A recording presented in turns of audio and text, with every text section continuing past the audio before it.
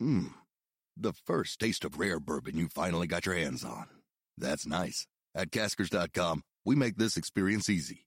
Caskers is a one-stop spirit curator with an impressive selection of exclusive, sought-after, rare, and household names in the realm of premium spirits and champagne. Discover the top flavors of the year now by going to Caskers.com and using code WELCOME10 for $10 off your first purchase. Get $10 off your first purchase with code WELCOME10 at Caskers.com. This podcast episode is brought to you by Coors Light. These days, everything is go, go, go. It's nonstop hustle all the time. Work, friends, family, expect you to be on 24/7. Well, sometimes you just need to reach for a Coors Light because it's made to chill. Coors Light is cold lagered, cold filtered, and cold packaged. It's as crisp and refreshing as the Colorado Rockies. It is literally made to chill. Coors Light is the one I choose when I need to unwind. So when you want to hit reset, reach for the beer that's made to chill. Get Coors Light in the new look delivered straight to your door with Drizzly or Instacart. Celebrate responsibly. Coors Brewing Company, Golden, Colorado. Progressive presents The Sounds of the Old World. The year is 2019, and someone is getting up to use the bathroom at the stadium. Excuse me? Excuse me? Oh, sorry. Excuse me? You mind if I just squeeze by here? This has been The Sounds of the Old World. Brought to you by Progressive, where drivers can still switch and save like it's 2019. Quote today at Progressive.com. Progressive Casualty Insurance Company and Affiliates. The Madhouse Chicago Hockey Podcast is brought to you by Triple Threat Sports. For all your team outfitting needs, call Chris at 708-478-6090. Marishka's in Crest Hill, family-owned and operated since 1933. Chuck's Southern Comforts Cafe with locations in Burbank and Darien. Visit chuckscafe.com and seatgiant.com. Use promo code Madhouse at checkout to save. Let's drop the puck. Welcome to the Madhouse Chicago Hockey Podcast with NBCChicago.com's James Naveau and 670 The Score's hockey guy, Jay Zawaski. Here is Chicago! Woo! Welcome into our very first postseason Madhouse Chicago Hockey Podcast. I am James Naveau from NBC5 Chicago, and with me to discuss the now concluded Blackhawks season, which saw them miss the postseason for the first time in a decade, is Jay Zawaski of 670 The Score. Jay, you've got your off-season look all going. I saw you went to the hairstylist and got a new look going for the after the season kind of, period of reflection. How are you feeling today, my friend? I'm feeling good. I found myself, I think I told you a couple of podcasts ago, like, I'm not going to watch any playoffs. And then tonight I was like, are there any games on tonight? I'd really like to watch some hockey tonight. So I immediately, before the games even started, I'm back in. So I'm excited about the playoffs beginning. We're going to get into that too.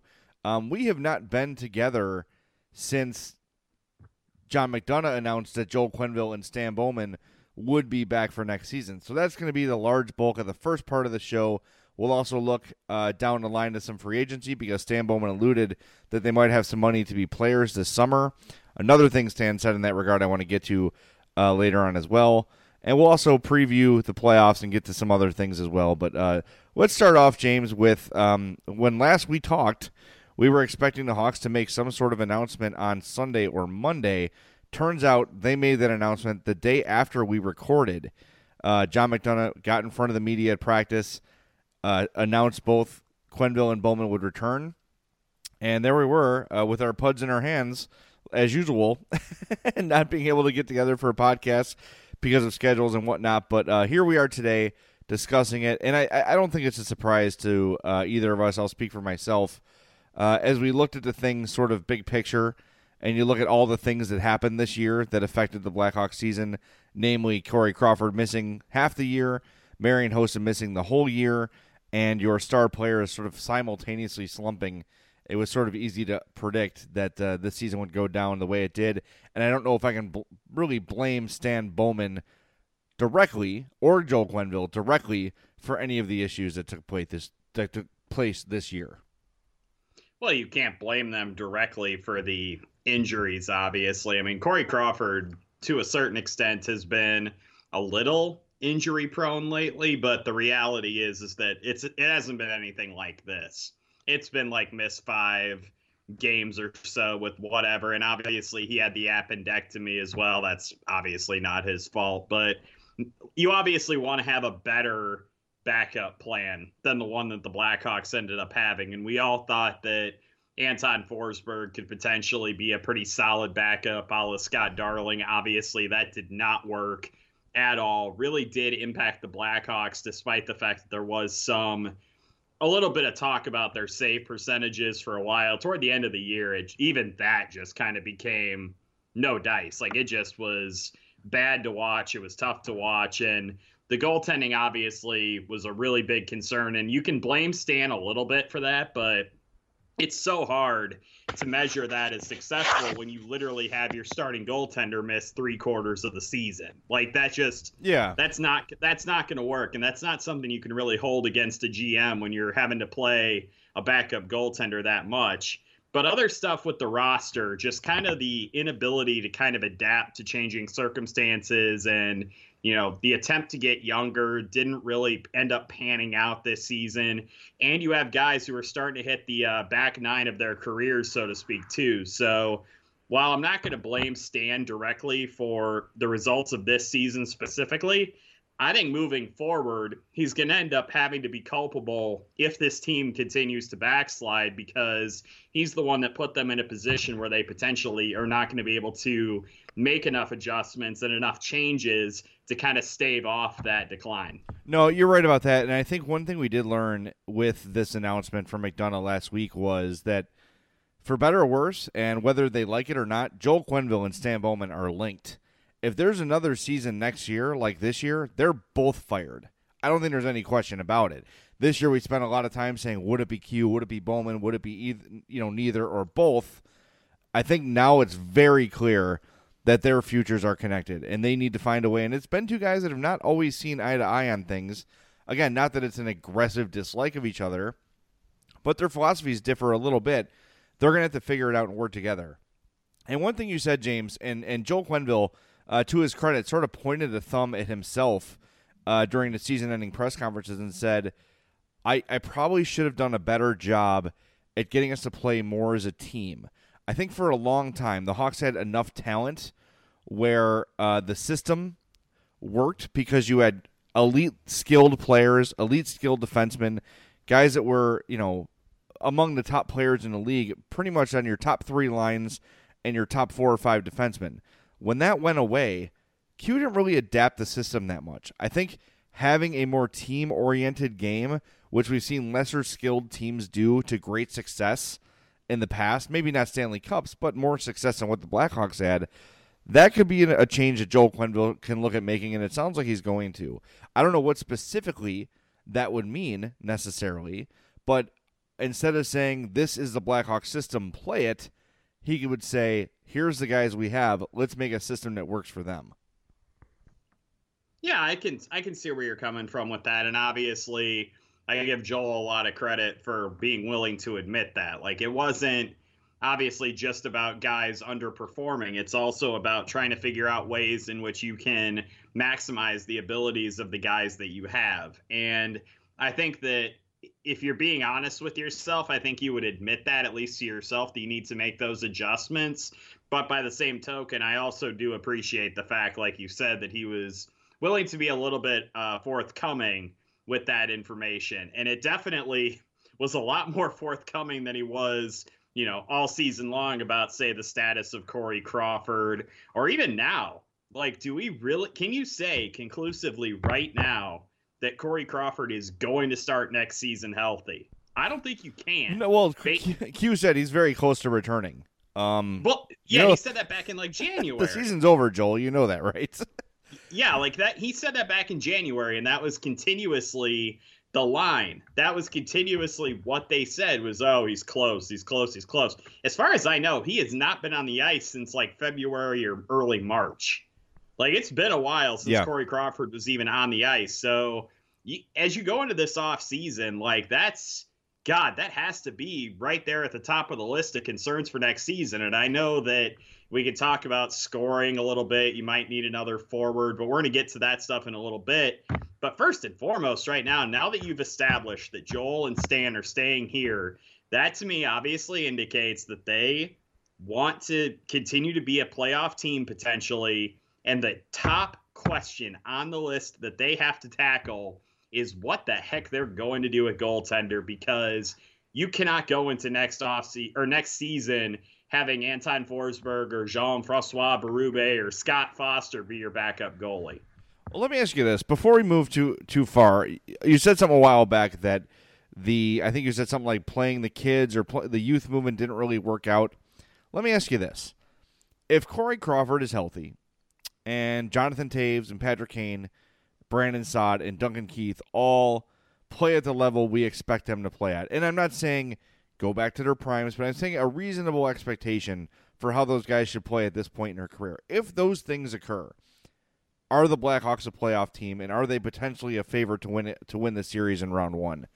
I think they are. So to me, it's hard to say that the kid thing didn't work because, like I've said all year long, and you've been right there with me, the kids haven't really been the problem. On the blue line, maybe. Connor Murphy growing pains, Ruda growing pains, all those things. But up front, the young forwards were the bright spots of this team. That is fair, but what I was saying was that the youth movement took steps forward this year, but it didn't come close, I don't think, to addressing some of the longer-term concerns that you're going to end up having. Obviously, we have not found another top 4 defenseman for this team yet, with Duncan Keith and Brent Seabrook taking steps back. We are going to probably end up needing on this roster another center at some point, because I think soon, at some point, I would imagine they're at least going to toy with the idea of moving Jonathan Taves off of center, as blasphemous as that sounds. You look at what Philadelphia did with Claude Giroux, and you immediately are like, perhaps that's something that the Blackhawks could do, and at least explore that as an option. So I'm not saying that the youth movement was a failure by any stretch. I'm not saying that the young guys were the problem this season. I think, though, it is fair to say that if they're trying to get younger and faster, it didn't feel like they did enough to do that this year. They took steps forward. I don't think they're progressing quite fast enough to replace what they're losing really quickly. Yeah, well, that's totally fair. That's a fair criticism for sure. Another thing, by the way, you said needing a center. I'd be shocked if Artem Anisimov is a Blackhawk when the next season begins. Completely agree with that. And I think that that's a guy that you can potentially target to get a little bit of extra salary cap relief. The problem is, obviously, are you going to have to retain any salary?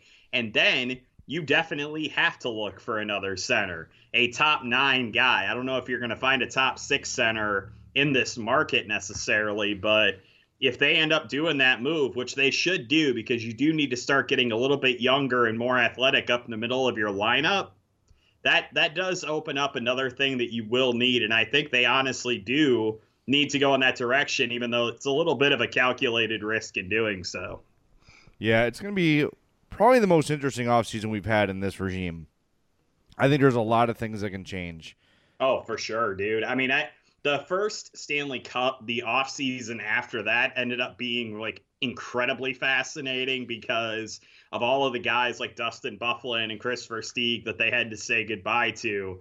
That was a fascinating process. I was really intrigued by that. And I think that this one's going to be right up there in terms of them needing to make some pretty sizable changes. And you're not sure, do they have the flexibility to do it? They're going to have some cap space. The problem is, do you have the roster space?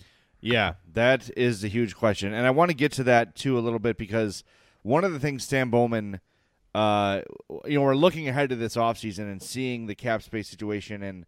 And Satchel Price did a good job in the Sun-Times of sort of breaking down the Hawks cap situation. And if we're looking at an ideal world where the cap goes up to $82 million, it probably won't. The Hawks will have about $12 million to spend. That's with Anisimov on the roster.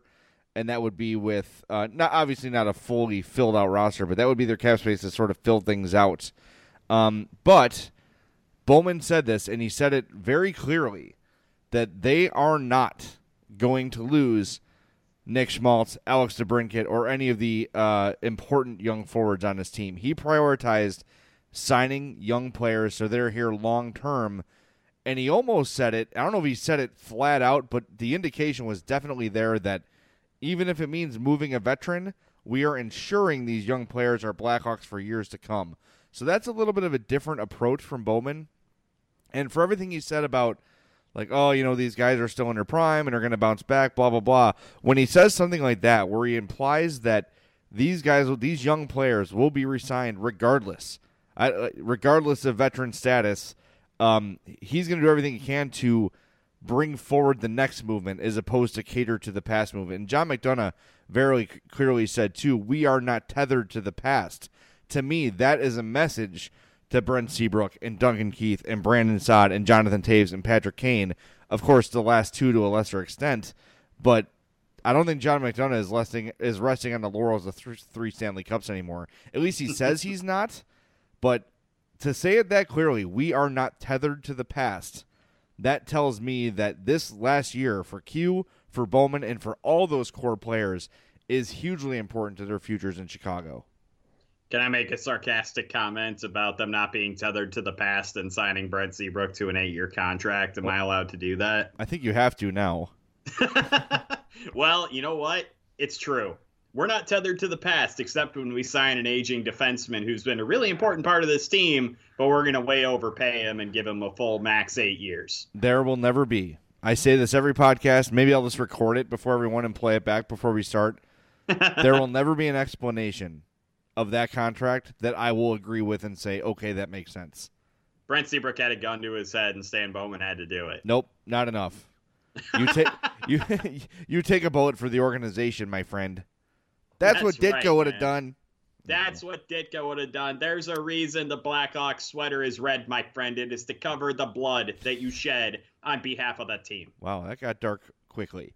All right, let's take We're already talking about Stan getting shot. Why not, We are. All right, a lot of Hawks fans would like that, by the way. Let's take our first time out. Say that. And before we do, we want to tell you about our friends at, where should we start today? Triple Threat Sports? Let's start at Triple Threat Sports. Give them some love, yeah. You want to order yourself, no, you can't order a Blackhawks playoff patch jersey, can you? Oh. Well, you can. You'll just look really weird. You want to get yourself a Cubs or White Sox jersey fresh for the baseball season? Triple Threat Sports is the place to go for that. But did you also know, as softball season, as baseball season fast approaches, you need to outfit your teams? Triple Threat Sports is the place to get it done. You will look sharp as a tack. That's a thing, right? Sharp as a tack? That sounds right. If you go to Triple Threat Sports for your uniforms, for your outfitting, for all those things, Chris will take care of you. He'll make it look great. They are our longest-running sponsor, so we thank them for their continued support. Visit triplethreatsports.com or send them an email, chris@triplethreatsports.com. That's Triple Threat Sports. If you can wear it, they can make it. 708-478-6090 for Triple Threat Sports. We'll be back with more on the Madhouse Chicago Hockey Podcast coming up next. Welcome back into the Madhouse Chicago Hockey Podcast. We spent the first part of the podcast talking about the return of Stan Bowman and Joel Quenneville and just kind of what went wrong this season and kind of what happened to the team. And we started getting a little bit into where this team is going to need to go moving forward. But I want to kind of like step that up a little bit. And to do that, Jay, I have to ask you a question, and I'll go ahead and I'll answer as well. What do you see as the Blackhawks' biggest offseason need? If there is one thing that has to be at the top of the list for Joel Quenneville and Stan Bowman to address in terms of the makeup of this roster, what is their biggest need? Well, I'm going to give you a 1A and a 1B, and one of them is out of their hands. The most important thing to me this offseason is Corey Crawford, and if he can come back and play hockey at a level that he played at before he got injured. Is he going to be able to continue his career in the NHL, or is he a long-term threat to be gone for long, long periods of time over and over again? That's the number one most important thing. If that is true, if he can come back and play close to or near the level he was before the injury, I believe the biggest thing you need to fill is another veteran defenseman. I was very close to saying backup goalie, but I think if you're having a regular Corey Crawford season, you can put Anton Forsberg or JF Berube or whoever in that role, and they'll do fine. They just can't handle anything, long-term, 40-plus starts, anything like that. That just can't be. And I don't think many teams, truth be told, could survive that either. But to me, if Crawford is okay and they feel like he can go the full load of an average NHL starting goalie or maybe more than that, then I think you need to find a way to add a veteran puck-moving defenseman to get back to the system that worked. Because let's not make any mistakes here. When the Hawks were winning Stanley Cups, all of it started from the blue line forward. They would move the puck through the zone quickly and accurately, and that transition game was what set them apart. That is what has been lacking more than anything, and that's why you're seeing the offensive numbers down as a whole for all the forwards, too. I can definitely see that. I have 3 things that I've been starting to write up for NBC. This will be coming out tomorrow. My biggest questions and my biggest offseason needs. The biggest need, I think, a top 4 defenseman is something that they have been needing for a little while, and the need is obviously going up, quite a bit with the decline of Duncan Keith and the fact that they traded Nick Hjalmarsson, and that kind of stuff does increase that need. However, I am going to stick with backup goaltender, and I think the reason that I'm going to is that there are guys on the free agent market that could potentially be intriguing. Not like, oh, God, this guy is a must sign. You absolutely have to go get him, yada, yada. Nobody's like that, obviously. And I think the one guy I think we had mentioned just kind of in passing was Antti Ranta, and he signed a $4 million deal with the Coyotes last week. So he's already off the market. That's not going to be an option. Cross him off then.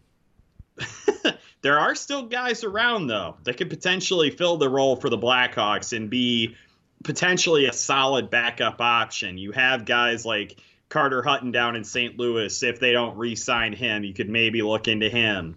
Jonathan Bernier is going to be a free agent out in Colorado. You also have Eddie Lack. You've got Cam Ward, Yaroslav Halak.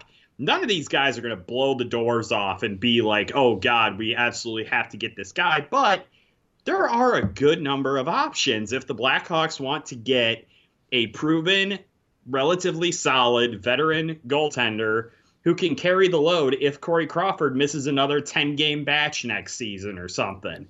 Obviously, you're not going to find anybody who's going to be able to play 55 games for the kind of money that they're going to be able to afford to pay out for a backup goaltender, but you can find a guy that's going to be at least somewhat of an insurance policy if Crawford has more than just like a game or two that he needs off if there's like an absence of, say, 10 or 15 games. I think that those guys are out there, and therefore I would put that at the top of the offseason need list. Well, when you look at the names you listed, and you said Eddie Lack, you said Carter Hutton, you said Jonathan Bernier, and a couple others, Carter Hutton, in 32 games played, 2.09 goals against, .931 save percentage. He was making 1.125 last year. Now, looking at those numbers, it tells me that he could be headed the direction of a Scott Darling, where some team's going to look at him as a potentially inexpensive answer to be their starter and just sort of fingers crossed, hope he can do it. I don't know if he's going to be a backup anymore. I think he's probably earned the right to be a starter. If not, that is ideal. That's an ideal backup, and that's the sort of guy you can maybe even alternate with Crawford. 32 years old, so he's on the older side. But that's sort of what we're looking at here. Is as the Hawks try to hold this window open for a couple more seasons, you're going to probably want to bring in more of a veteran guy. Eddie Lack is a guy that intrigues me. Only played 8 games this year. 4.01 goals against and a .87 save percentage. Now, that's terrible, but again, it's an 8-game sample size, and that's a guy who at one point in his career was considered potentially to be a future star in this league.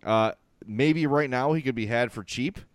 That's a name I would consider. I think Bernier is a guy, too, who a lot of people thought he was behind Jonathan Quick for all those years, got a couple shots as a starter, and didn't blow the doors off people like they thought he would, but 2.85 goals against and .913 save percentage, that's totally fine for a backup goalie. Totally fine. He's still 29 years old, too, so a lot of good names you mentioned there, all of which I have a little bit of interest in as a Hawks fan. Yeah, and like I said, nobody to blow your doors off, but I definitely think that there are guys who could potentially fill that role, and therefore I think that if you're going to prioritize the guys that you're going to sign, that'd be the direction I would kind of end up leaning in. Now, I do have one other question, and we've talked a lot about Corey Crawford, obviously. We have no idea whether or not that guy is going to be healthy going into next season. We hope he is. Stan Bowman and Joel Quenneville hope he is, but we don't know that for sure. But the other question that I kind of teased a little bit in the first part of the show Isn't it insane of me to think that maybe moving Jonathan Taves to wing is something we could see in the next couple of years? Like that, you saw what happened with Claude Giroux in Philadelphia. You definitely would give him more offensive spark and opportunity in that winger role, but you're obviously then shortchanging yourself in the center department. But I think the health benefits and the ability to kind of focus on his offense, I think, are both kind of intriguing with that idea.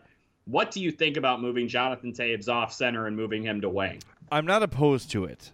Problem is, you're going to have to find a couple guys that can win some damn faceoffs because he's the only one doing it with any regularity. I don't think it's time yet. I think at least maybe I would do it. Let me clarify. I'm not saying I wouldn't do it.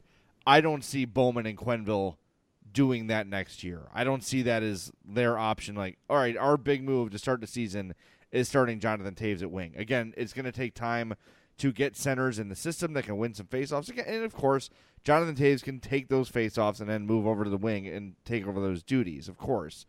But I still think they see him as a center. I'm kind of on the fence. I could see that maybe freeing him up would get the offense back for him a little bit.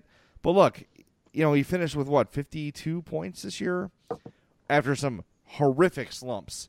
Is it unreasonable to expect maybe 10, 15 more points next year? And if that was the case, could you live with that? Could you live with 70, 72 points next year? I don't know if that's, I don't know. I don't know if it's totally necessary to move him there yet. He's not a guy you ever really counted on for huge point per game scoring. His all-around game is what made him special. And yes, he was scoring more often back in the day when they were winning cups and everything. But I still think that he has so much value as a center that it might be a little bit premature to do that just yet. I'm not opposed to it in the future, maybe even late next year if he starts off the same way. But I think to start the season, I probably wouldn't do anything that drastic right away. First things first here, Jay. The expectation of him being a 70-point scorer, I'm dismissing that right now. That's not going to happen as a center. You know the last time he scored 70 points in a season? I don't. It was 2011. Since then, he has gone 57, 48, 68, 66, obviously close to 70, but then the last three seasons, 58, 58, and 52. I feel like this is closer to normal than we maybe want to admit with him, but I don't see a 70-point season coming back for him unless he gets freed up a little bit from those center duties. And I know he's obviously a really good two-way center. I don't know, man. I don't see 70 points happening so long as he's in the position. And if the Blackhawks think that his maximum value comes as that kind of 65, 70-point scorer, then you maybe do explore moving him out to wing. However, there is a big caveat here that I have to bring up, obviously, and that's the center market next season. It's not great. The centers that you're looking at as potential options, obviously you have John Tavares. There's no way on God's green earth the Blackhawks are going to be able to afford to sign him, so we'll go ahead. We'll chuck him out. That's not going to happen. Some of these other free agents aren't exactly tickling my fancy, so to speak. You've got Paul Stastny, who had 53 points last season. You have Thomas Plekanec, who played in 77 games and had 26 points. No, not happening for me. Valtteri Filppula had 33 points last season. Tyler Bozak had 43. You had Leo Komarov, who had 19. Mark Letestu had 23. This market for centers is not very good. And so I feel like you might be right that it might be premature to move Jonathan Taves off of center into wing. I almost think at this point, it's almost like you can't because that center market just isn't there. And you don't have anybody in the system that can jump up and be another top six center. You have Nick Schmaltz, who can't win a faceoff, but still scores a lot. You can tolerate that in the top six as long as you have another guy that can win a draw and consistently score. I'm just not seeing that guy on this market. No, I sure can't. And when you look at that, if you don't see Schmaltz as an everyday, second-line center, you almost kind of have to keep Anisimov. I know the money is bad, but if you're going to not play him at center every game and have him win close to 50%, even if it's like 45, 46%, that's at least livable. If he can't get to that level, you're going to have another center around. And I don't think it should be David Camp or any of those kind of, throw a name in a hat and pull it out, kind of run-of-the-mill, I guess you call it like a 4A hockey player. Yeah, this list is unimpressive. And John Tavares is going to get, 11, 12? Yeah, per year probably. I think he's going to end up getting around Jonathan Toews' money, if not more. And obviously, unless the Blackhawks trade Jonathan Toews, that's not happening. And I also don't see them trading Toews under any circumstances.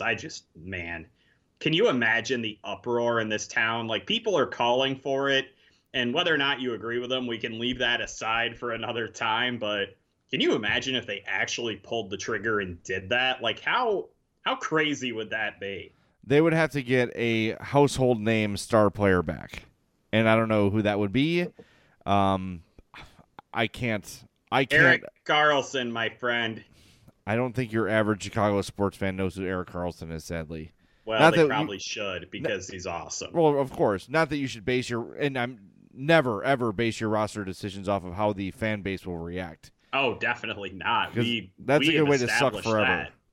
Because then Ryan Sandberg will be managing the Cubs, and you know what I mean? Like, if you listen to the fans, you're bound to lose. So I'm not saying that's it, but if you're asking me about what the reaction would be, it would be really bad. I think it would be really bad. I was on with David Schuster on the Score this weekend, and he asked me, I took a call, and the guy's like, Taves should be stripped of the captaincy, and if he doesn't, he should renegotiate his deal, and if he doesn't like it, he can play in Rackford.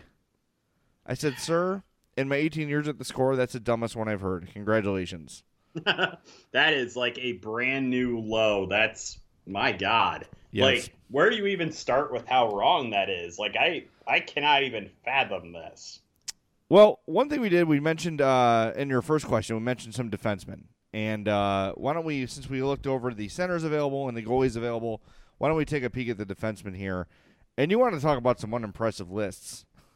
My friend, this is an unimpressive list. Oh, God.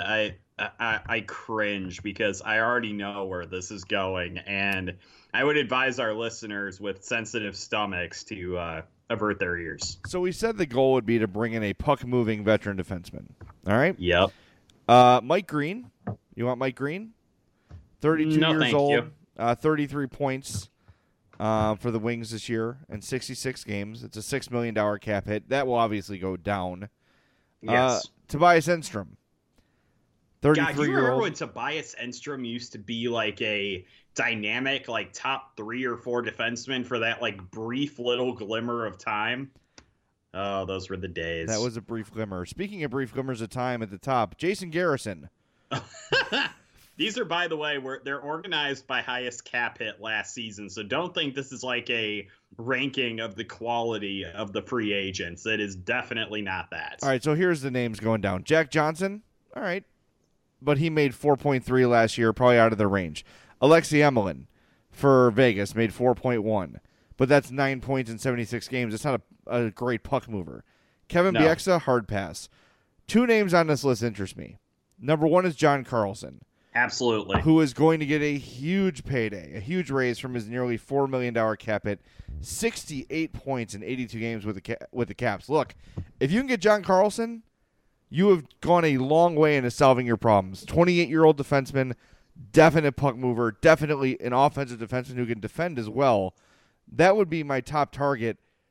But again, at what price, right? That's the sort of thing where we talk about you bring him in and you risk losing Nick Schmaltz or Alex DeBrincat down the road because you simply can't sign him.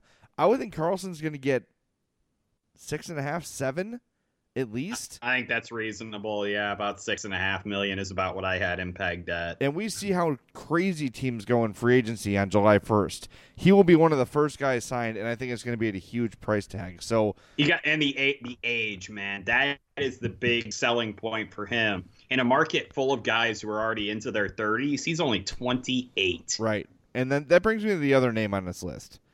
A guy who sort of has been on the fringe of breaking out and hasn't really done it yet. Calvin DeHaan for the New York Islanders.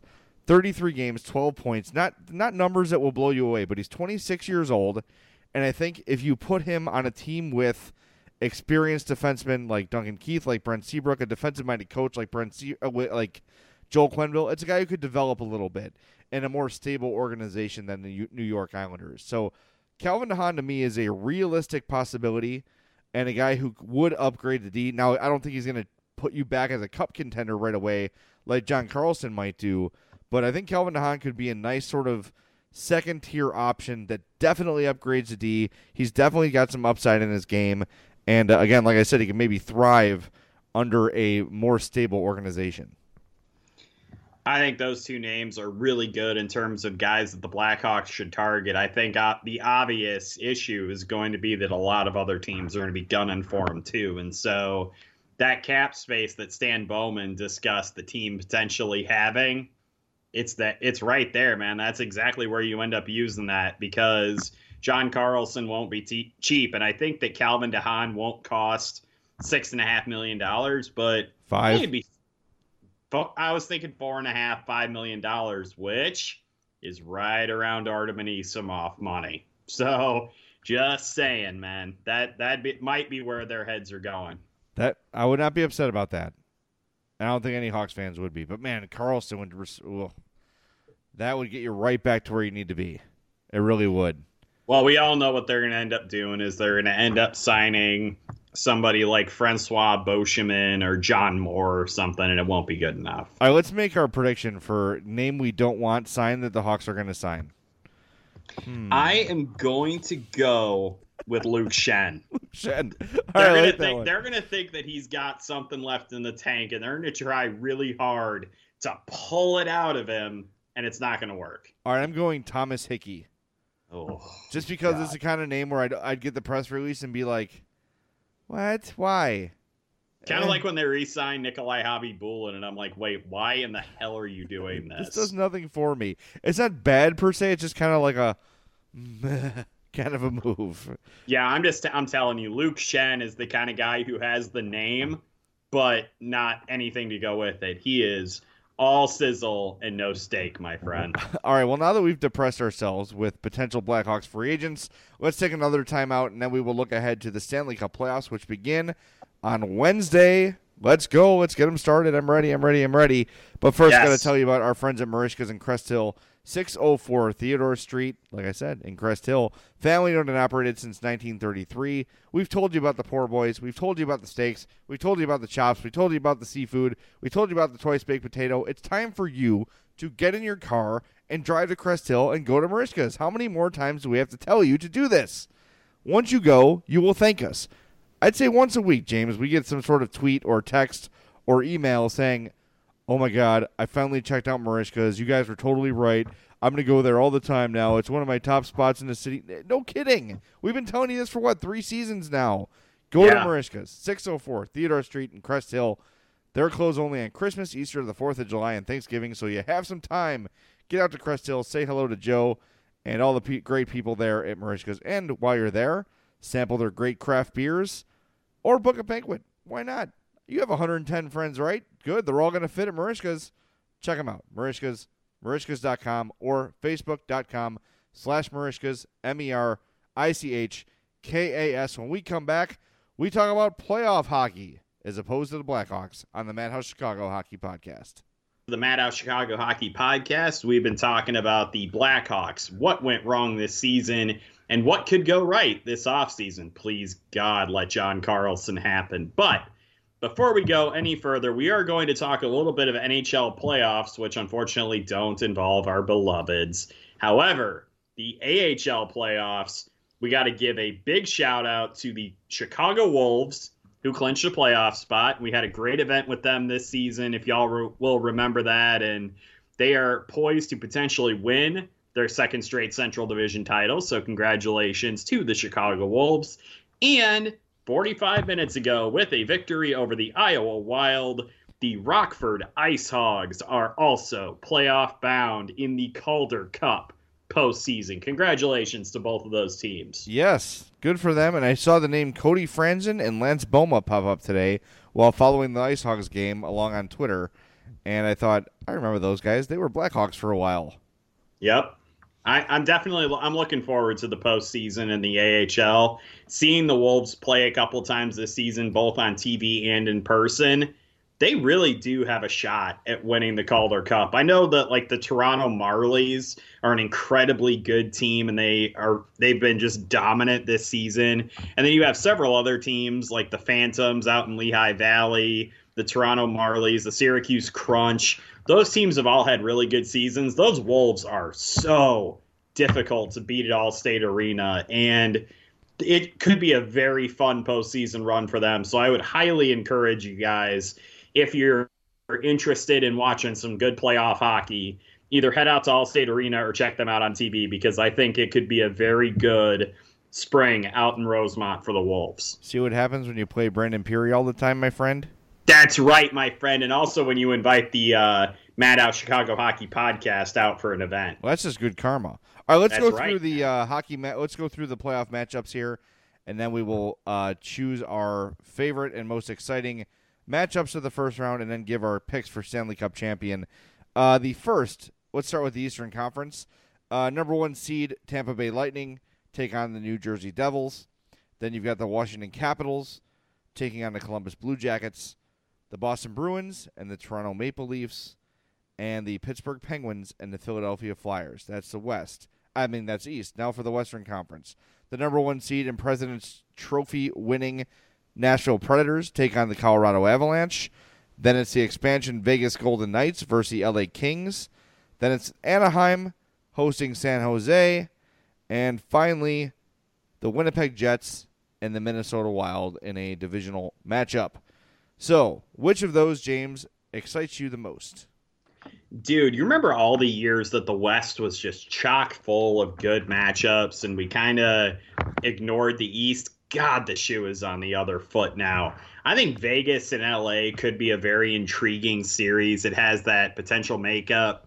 I think Colorado could maybe give Nashville a little bit of a challenge, but I don't see a path to Colorado pulling, a dynamite upset of like 5 games or whatever. Maybe a 7-game knockdown, drag-out brawl potentially, but those Western series just aren't doing much for me. The one that I absolutely have circled is the Boston-Toronto series. I think that has all the makings of what could be an absolutely incredible classic series. You've got Boston, who is one of the best teams in the NHL this season and are one of my Stanley Cup favorites, going up against a Toronto team that's just so young and so hungry and so well coached.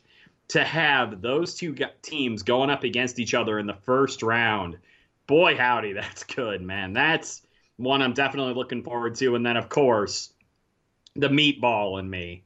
Pittsburgh and Philadelphia beat the hell out of each other for 7 games. Let's go. I can't wait for that series either.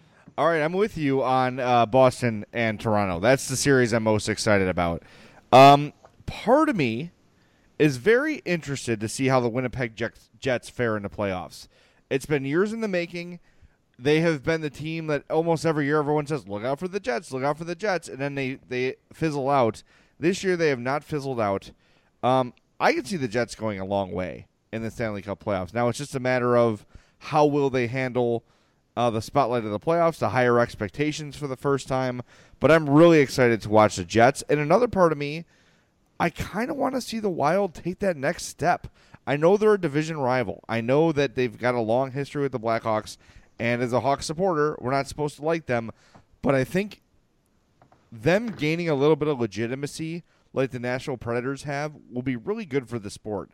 They've got some big-name players on there, both of them, Suter and Parise, at the end of their careers, winding things down. But still, I think that market with that team just becoming a legitimate cup contender every year would be very healthy for the sport. So that, to me, is another one I'm watching closely, Winnipeg and Minnesota.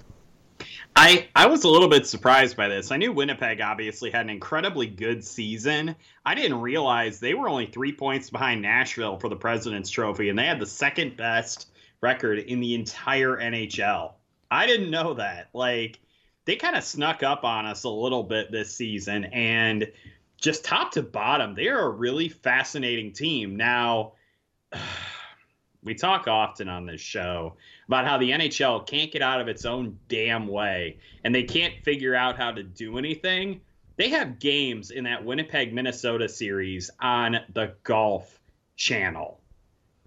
Jay, I looked at some of the stuff that they're going up against on USA and NHL Network, and it's basically Law & Order SVU marathons on USA or 6 hours of NHL Tonight on the NHL Network. Why on earth would you prefer to have them on Golf Channel as opposed to either one of those networks? All right, now I've heard a lot about this. All right, so first of all, I couldn't care less. It is 2018. It is easy to find whatever you're looking for. You hit the button on your remote and say, show me NHL hockey, and there's all the games, and you click the one you want. It's not difficult. This has been a pet peeve of mine for a long time. As far as I can tell, there is one playoff game scheduled on the Golf Channel. Let me check again. Let me make sure I'm right. I see one game. Okay, 2 games. Game 4 of Ducks Sharks and Game 4 of Devils Lightning. Those are the 2 games that are on the Golf Channel throughout the entire playoffs. The rest are on CNBC, NHL Net, etc. It doesn't bother me at all. I know it bothers some people. It doesn't bother me at all. Again, it has become so simple to find sports or anything on your television. You don't have to get up anymore and change the clicker. You don't have to know the channel number anymore. Everything is right there for you. So I'm not going to get upset about it. Should the NHL have a better TV deal? Absolutely. But to me, it's no more inconvenient to put on the Golf Channel than it is for me to put on ESPN. It's the same amount of steps. It's the same amount of work. It takes the same amount of knowledge to make it happen. So I'm not going to get up in arms about it. I was under the impression that the Minnesota-Winnipeg series was on Golf Channel. Why on earth was I lied to? I'm looking here. It's about this. Game 1, CNBC. Game 2, USA. Game 3, USA. As it should be. Game 4, Yep. CNBC. Yeah, that all makes sense. Why was I lied to? Well, I have feel to like qualify this. I saw bad information on the Twitters. Well, let me qualify this. This information is on the NHL.com app, so it could very well be wrong. Because they That's suck. fair. Have I vented on the show about the NHL.com morning email? No. Yeah. Okay, so I subscribed to this morning email. Like, oh, cool. I have like a nice little thing like with all the day's news. I can watch it on the train, catch up on everything. They send it every day, roughly around 10:30 a.m. Central. That is not helpful. That doesn't help me out. If I want to find out about the games or what happened the night before, I found out about them long ago when I was commuting at 7 in the morning or 8 in the morning. When those people in New York who send that email have been at work for 4 hours. Get the email sent overnight. Sheesh. You know what, Jay? It's called the internet. Why don't you actually go and find this information? You know, we live in a modern age where it's all at your fingertips. Well, I can easily do that, but the NHL plans out. They say, look what we're doing for you. We're going to send this email every day. It's going to have all the links. You can watch all the highlights. Everything's going to be in there. It's going to be very streamlined, and I don't get it till I'm eating lunch. That's dumb. That's the most NHL thing in the world right there. Yeah. All right. Stanley Cup winner. By the way, did you know who got Doc Emmerich for the first round of the postseason? I don't. Toronto, Boston. Well, that's right. It should be that. Yeah, that's the right I would call. agree. And Minnesota, Winnipeg got Gord Miller, which I think could be very entertaining. And I'm a little bit surprised that they went Kenny Alberts on Colorado, Nashville. I would have thought they would have gone with him on the Kings and Golden Knights or the Flyers and Penguins, but they didn't. Well, you want him on – I would agree with Flyers, Penguins. I think you want him on you don't want him that late when Vegas and LA are playing. You're going to lose Kenny Albert to a large part of the country. Maybe they don't do – Nashville, Colorado isn't going to exactly be an early start, though. Half of it will. None of it will be for Vegas and LA. That's fair. And I think maybe the Pittsburgh and Philly thing could be because he's with the Rangers.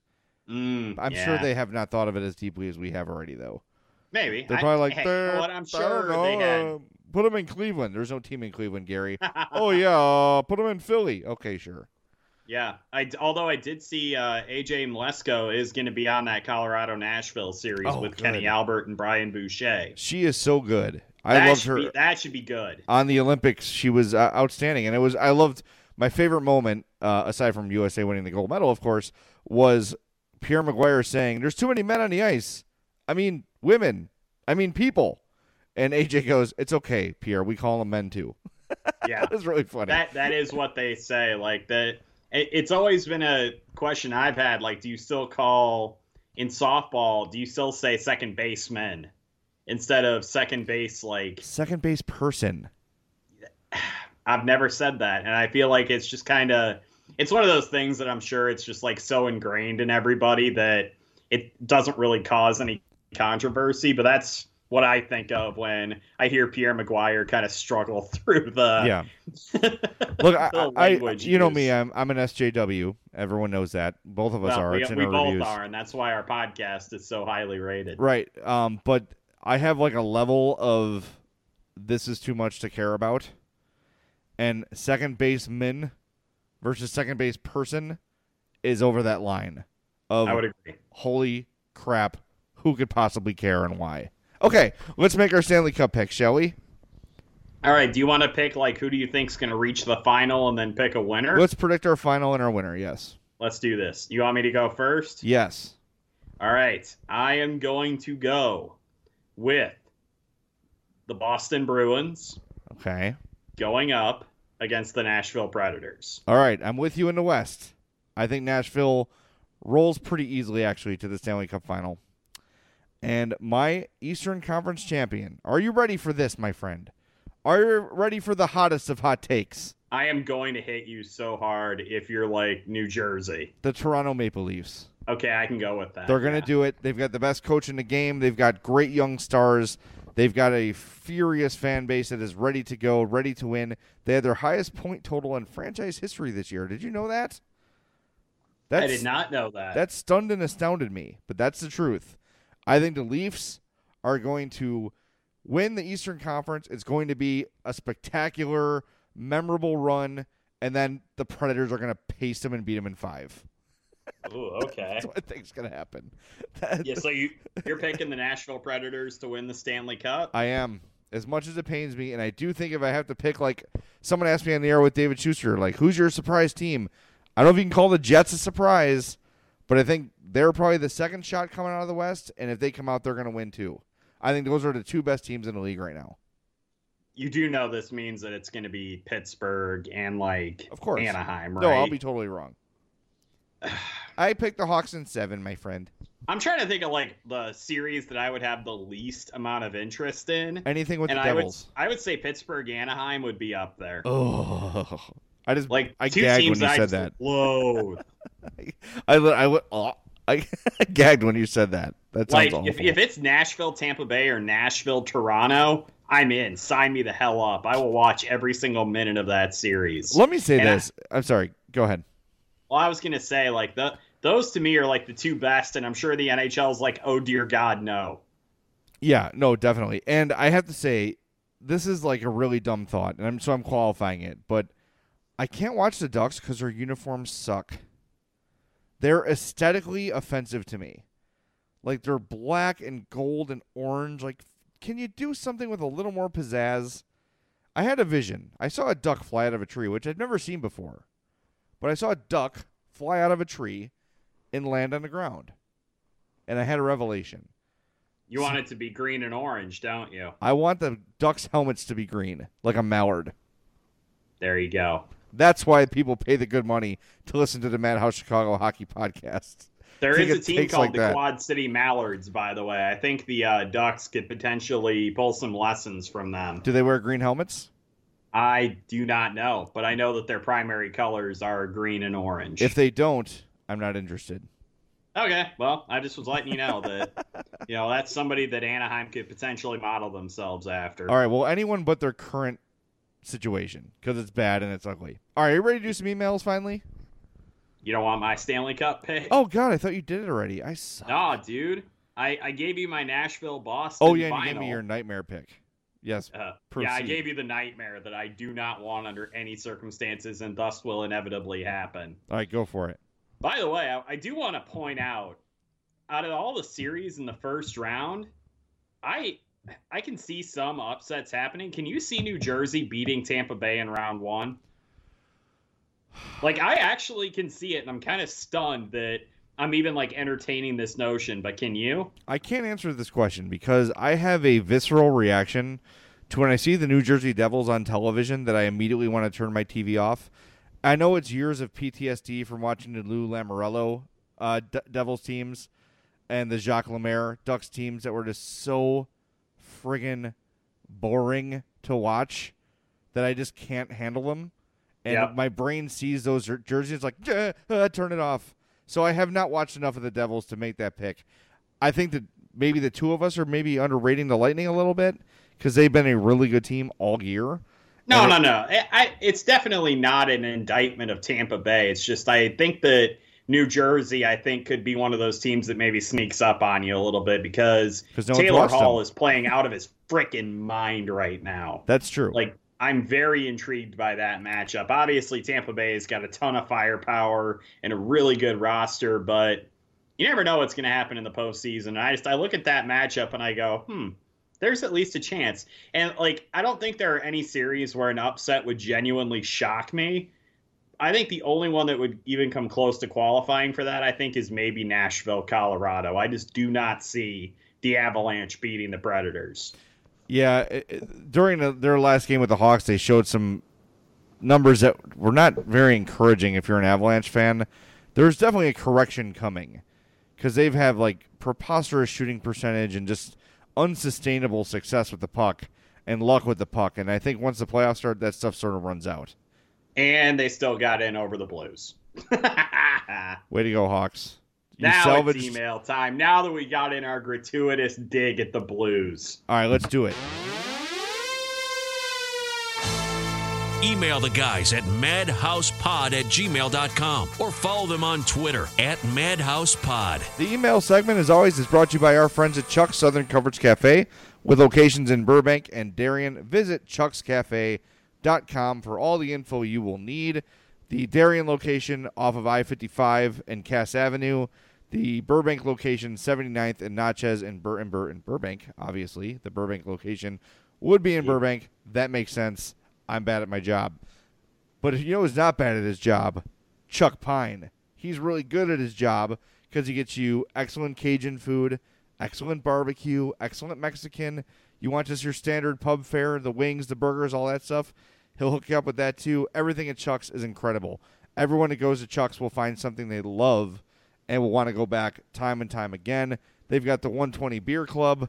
That shows you how many beers they have on tap. Try each one of them over time, of course, not all in one sitting, and you will win a really cool prize from Chuck's. So check them out, chuckscafe.com, for all their specials, for all their menus. They do differ from location to location, so make sure you head to chuckscafe.com before you head to Chuck's so you know and you can preview what you're going to want to eat. All right, my friend, are you ready for some emails? I'm always ready for emails. All right, now this email is a month old, and I missed it because I'm bad. It's from Brandon. He says, at the beginning of last season, I adopted the New Jersey Devils. My reasons why. I'm a Sox fan, so obviously I like the little bastard child of a city. I thought about the Islanders, but then thought New Jersey, the bastard stepchild of New York. I like that. They were dominant in the late 90s and 2000s when I was a kid. Brodeur, Stevens, Elias, Kovalchuk, and Blackhawks legend John Madden. Last year was rough, but getting a draft lottery guy and guys like Butcher made me excited for this team. Started off super hot, but have had injuries and are slowing down. When I watch them play, I feel like I used to when I watch the Hawks. They're never out of a game. Plus, the great bands that have come from New Jersey. Bouncing Souls, Misfits, Gaslight Anthem, The Boss, Bon Jovi. Go Devils. Brandon, sorry it took me so long to get your email. I suck and I'm fired. I would agree, my friend. Anything you want to add about the Devils? Any great New Jersey bands you want to add in there? No, I think he pretty much hit all of them. All right. I mean, yeah, it was well constructed. I can't believe it took you a month to come at us with that kind of thing. Yeah, I'm the worst. Ryan, Guercio. Let me know if I said that right, Ryan. I like to get last names right. Ucio? Guercio, Guercio. Oh, okay. Guercio, what else could it be? He says, first of all, I'd like to say I'm a big Brent Seabrook supporter and believe he has a spot on this team for the near future. His contract makes him impossible to move, but I also feel he's still a capable 4-5-6 man and can be put in the right spots to succeed. Looking at the free agent crop of defensemen, the only one that stands out is John Carlson, who we discussed earlier, who, if he hits the open market, will start a bidding war. Chara and Green are too old for the Hawks to consider for their price. Would the Blackhawks consider approaching Seabrook to renegotiate his contract? They can't do that. I realize no professional player would want to take less, blah, blah, blah. Yeah, you cannot renegotiate your deal at all. The deals are locked in. You can retire. If Brent Seabrook wants to retire, that's a renegotiation. but there's no like restructuring or renegotiation because the Hawks would have revisited that dozens of times over the last 10 years to keep players they wanted to keep. Yeah, those contracts are guaranteed and cannot be edited. About the only thing that you have the option to do is you can do a buyout, but that is just prolonging the agony even longer. He goes on here. With Taves and Schmaltz slotting in as your top two centers, they should look to trade Anisimov and possibly a current D or asset for a top four defenseman. Realistically, he's an experienced second-line center that many teams would be happy to have, but he should be playing on the third line behind both Taves and Schmaltz. His salary is a lot to play for a third-line center.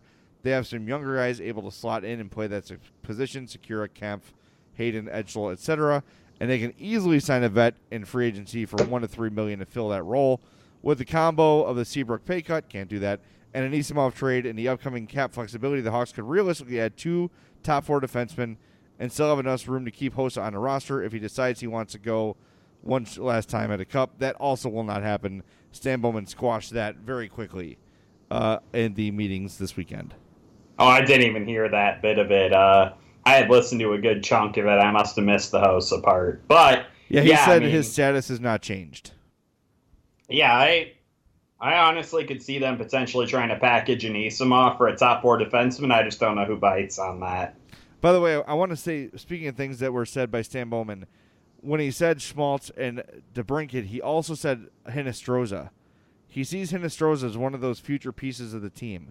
So that's important to note. That's another guy that he has identified as important and needing to lock up long-term for the future of the team. All right, last email of the show comes from Alex B. He says, hello, James and Jay. How are y'all doing? We're fine. He says, what was your favorite memory or moment from the season? Obviously, taking those 2 points from the Blues at the very end to make their playoff situation more difficult. And, of course, they didn't get in. And Game 1 where they smoked the Penguins. That was a lot of fun. He says, do you think the Hawks will try to find another backup goalie or stick with what they got and improve the defense? Both, as we discussed. They will absolutely try to do both, and I think the backup goaltender position, I do see them addressing, yes. Here's his big question. He says, what is the most outrageous offseason move you could see happening? Oh God. Well, here's what's going to happen, guys. Vegas is going to somehow win the Stanley Cup, and then they're going to go out and get Erik Karlsson from the Senators, and everyone's heads are going to collectively blow up. Oh. I was thinking just Hawks. But yeah. Yeah. Like that. I can map that scenario out. Yeah, you sure could. Yeah. So, wait, like the most outrageous thing we could see happening with the Blackhawks? Yeah, go with that one. Boy, my head's reeling from the one you just said, though. I could definitely see Karlsson ending up in Vegas. So can I. Yeah. That's what it's like. It's realistic, man. Like, it's not like a far-fetched thing to think. All right, what's your Hawks one, and I'll give you mine.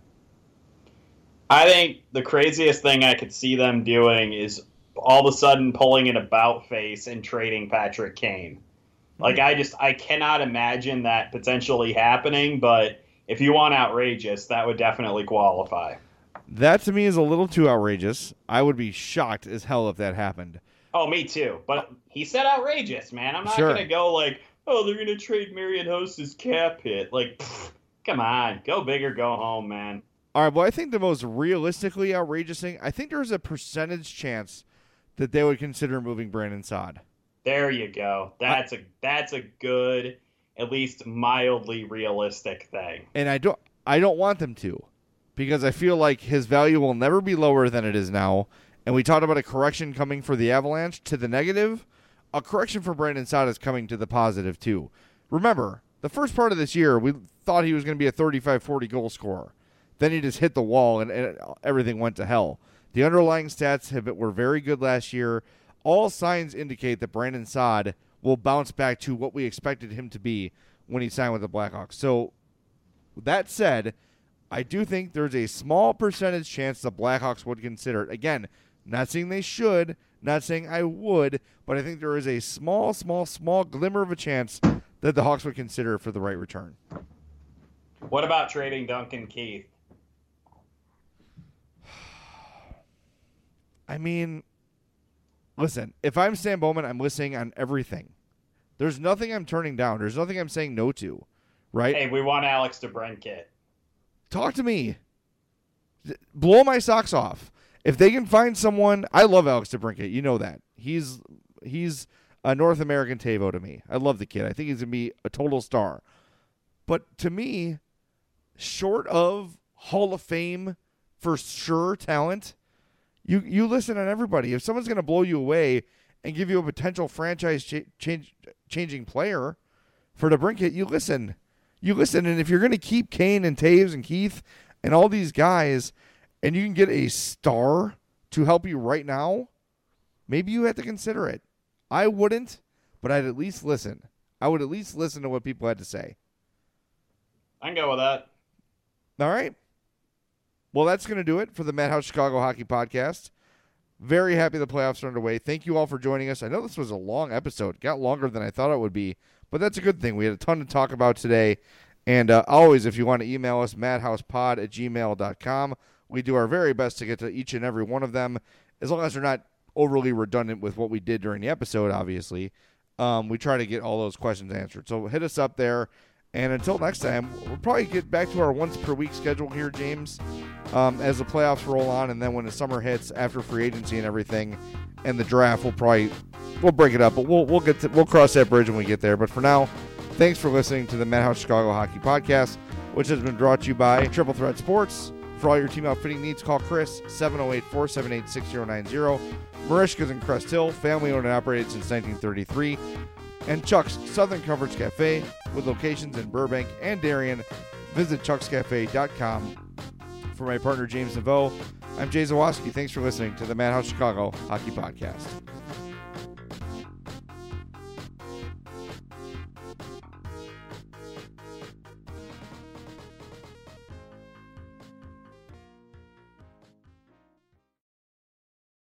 If you look around, you'll see the world can be pretty smart. Okay, very smart. At Capella University, we think education should be smart too. That's why we're reshaping online learning with our FlexPath format. You can set your own deadlines, take classes at your own pace, even leverage your previous experience to move faster. So when it comes to earning your bachelor's degree, you know what kind of choice to make. A smart one. Visit capella.edu to learn more. Capella University. Don't just learn smarter. If you look around, you'll see the world can be pretty smart. Okay, very smart. At Capella University, we think education should be smart too. That's why we're reshaping online learning with our FlexPath format. You can set your own deadlines, take classes at your own pace, even leverage your previous experience to move faster. So when it comes to earning your bachelor's degree, you know what kind of choice to make. A smart one. Visit capella.edu to learn more. Capella University. Don't just learn smarter. We're driven by the search for better. But when it comes to hiring, the best way to search for a candidate isn't to search at all. Don't search, match with Indeed. Indeed is your matching and hiring platform with over 350 million global monthly visitors, according to Indeed data, and a matching engine that helps you find quality candidates fast. Leveraging over 140 million qualifications and preferences every day, Indeed's matching engine is constantly learning from your preferences. Join more than 3.5 million businesses worldwide that use Indeed to hire great talent fast. And listeners of this show will get a $75 sponsored job credit to get your jobs more visibility at Indeed.com/Blue Wire. Just go to Indeed.com/Blue Wire right now and support our show by saying you heard about Indeed on this podcast. Indeed.com/Blue Wire. Terms and conditions apply.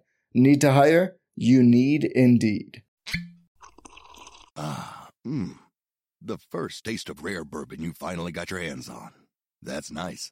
At Caskers.com, we make this experience easy. Caskers is a one-stop spirit curator with an impressive selection of exclusive, sought-after, rare, and household names in the realm of premium spirits and champagne. Discover the top flavors of the year now by going to Caskers.com and using code WELCOME10 for $10 off your first purchase.